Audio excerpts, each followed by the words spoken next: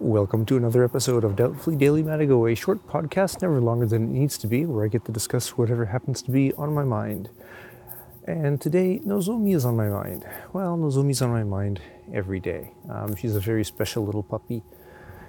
And this past holiday season has been pretty rough on her. I don't know whether it was just stress or whether she ate something in the park when I wasn't looking, but her stomach and her intestines were really, really in bad shape. She had to spend a night at the vet. It probably could have been 2 or 3 nights, but I really wanted to bring her home so that she could relax in her own bed. And it's rough. It's really rough to watch a pet.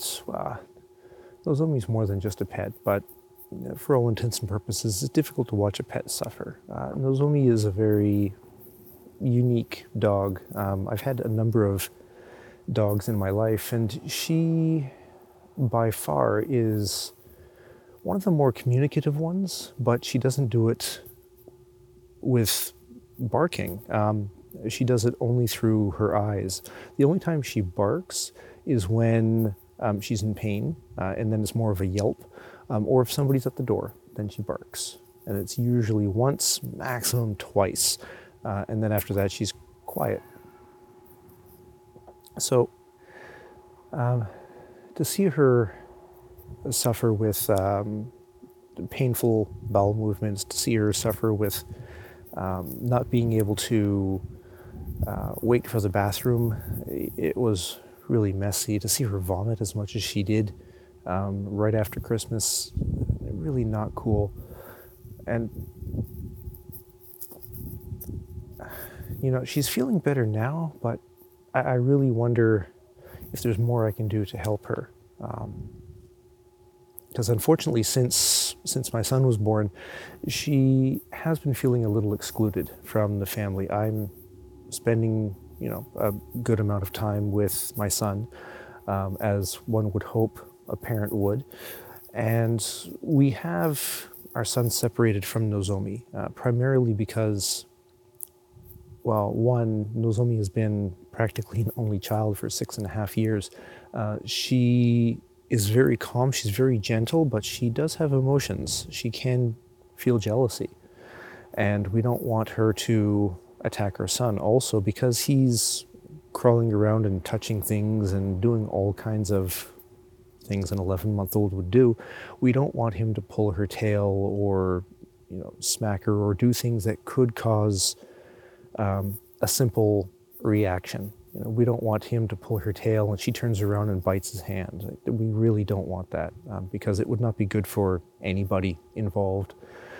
And that adds stress to anybody to feel that kind of exclusion. We literally have a gate separating both our child and Nozomi. And it's that clear separation that could be causing stress. It could have been, rather than eating something strange in the park, it could have been that Nozomi has developed an ulcer in her stomach, which has caused the excessive bleeding, which has caused a lot of messes in the house. It's just not cool. But I do wonder, when a child comes along, I know there are a lot of young families that decide to get rid of their pets, either by putting them up for adoption, by giving them to friends or family, or just taking them to the park, letting them off the leash and walking away. I can't do any of these to Nozomi. She really is my best friend. I can't just get rid of her. And she's 7.5. We've got a number of good years left. I don't want her to think that I've abandoned her. It would not be good for either her nor I. And it's just not worth it because there is space for everybody. And I want to make sure that there is time for everybody too. Finding that time, making sure there's that time without without any jealousy, without people thinking I'm avoiding them to be with somebody else. That's going to be a tricky balance to find. But it's one I need to do. I don't want Nozomi to develop a stomach ulcer or to have an existing one re-aggravated to such an extent that she starts vomiting and making terrible messes in the house and generally feeling bad. The $400 vet bill, I don't care. If I need to do overtime, I'll do overtime to pay for this stuff. It's just money. I'm aware that I'm in a very fortunate position where I can actually have that kind of opinion. A lot of people can't. But when it comes to health, it doesn't matter. I will sell my car, I will sell my shoes, I will sell my computers. I will do whatever I need to do to make sure that my family has what it needs when it comes to having good health.